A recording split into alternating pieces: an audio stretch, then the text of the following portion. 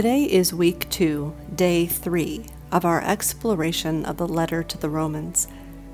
As we begin this time of relaxation and prayer, get yourself into a comfortable position, take a few deep breaths, closing your eyes, and allow yourself to relax.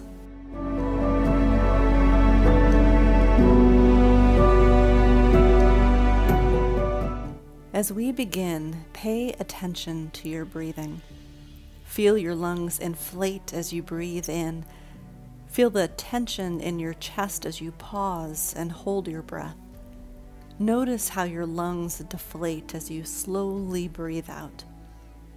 Feel that rhythm of breath that happens all day long and all night. Now take a deep breath to the count of 3. 1, 2, 3. And then breathe out to the count of 4. 1, 2, 3, 4. Breathe in again. 1, 2, 3. And breathe out. 1, 2, 3, 4. Continue breathing slowly and deeply. Notice any tension that you're feeling in your face, in your forehead, your scalp, the muscles around your eyes, your cheeks, your mouth. You may want to let your mouth open slightly, allowing your jaw to relax. Shake out your arms and your hands, opening the fingers wide, feeling the muscles stretch, and then allow your arms to fall to your lap. Relax. Breathe in again deeply. As you breathe out, feel the tension leaving your face, your neck, your back, your arms, your body. For these moments, remember that you have nothing to worry about. You have nothing to do except to simply rest in God's presence. And so you can let go and relax.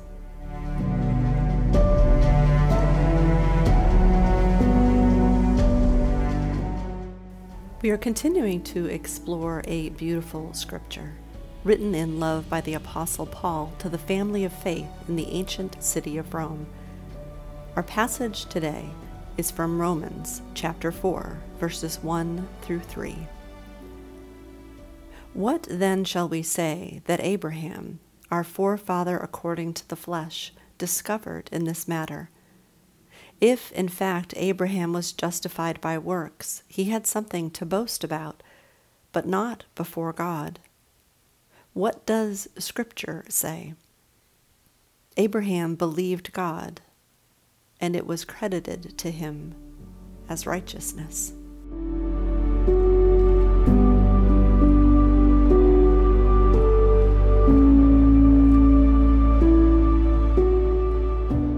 In today's passage, the Apostle Paul quotes Genesis 15, verse 6.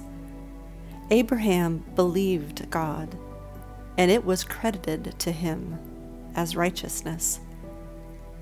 In that 15th chapter of Genesis, Abraham's belief, the righteousness credited to him, actually began as an expression of doubt and uncertainty.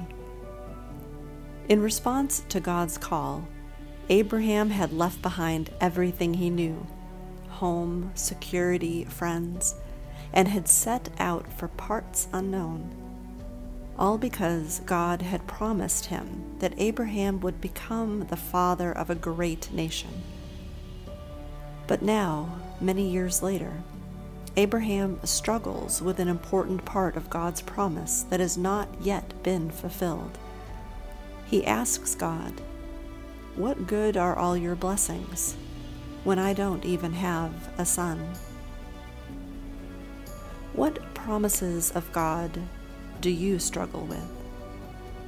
The promise of peace of spirit, regardless of your circumstance. The promise of forgiveness for your sins. The promise of God's guidance in your daily life. The promise of eternal life after your death. talk with God for a moment about your questions, your doubts, your wonderings.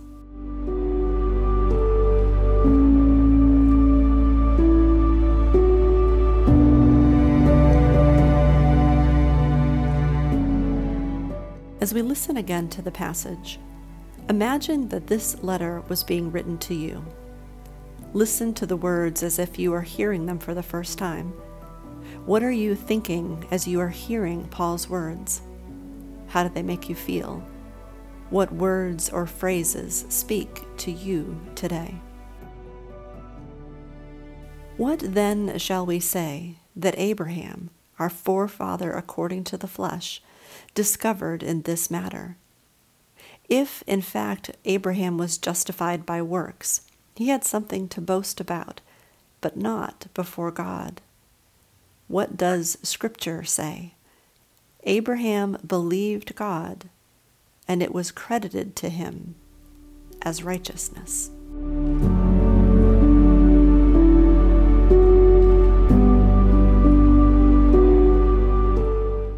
Paul writes, Abraham believed God, and it was credited to him as righteousness.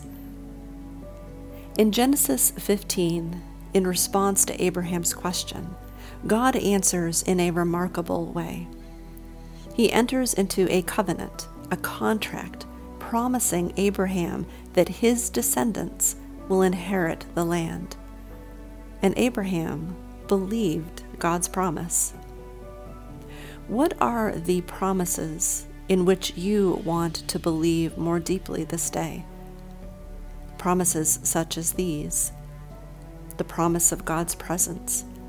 Matthew 28:20, Jesus said, "And be sure of this, I am with you always, even to the end of the age." The promise of rest and help. In Matthew 11:28-30, Jesus said, "Come to me, all of you who are weary and carry heavy burdens, and I will give you rest. Take my yoke upon you. Let me teach you, because I am humble and gentle at heart, and you will find rest for your souls." The promise of forgiveness and restoration. Matthew 26, verses 27 and 28. Jesus took a cup of wine and said, "Each of you drink from it, for this is my blood which confirms the covenant between God and his people. It is poured out as a sacrifice to forgive the sins of many." The promise of life after death. John 14, verses 1-3. Jesus said, "Don't let your hearts be troubled. Trust in God, and trust also in me. There is more than enough room in my Father's home. If this were not so, would I have told you that I am going to prepare a place for you? When everything is ready, I will come and get you, so that you will always be with me where I am." Spend a moment with God, asking God to make God's promises more real to you, to deepen your trust, and to free your spirit to experience God's joy and peace.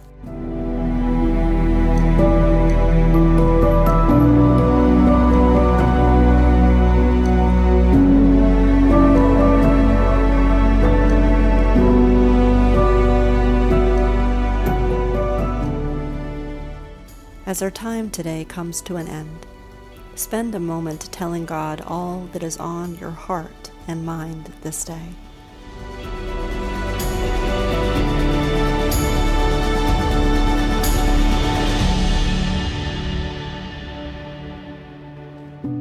This day may the Lord bless you and keep you.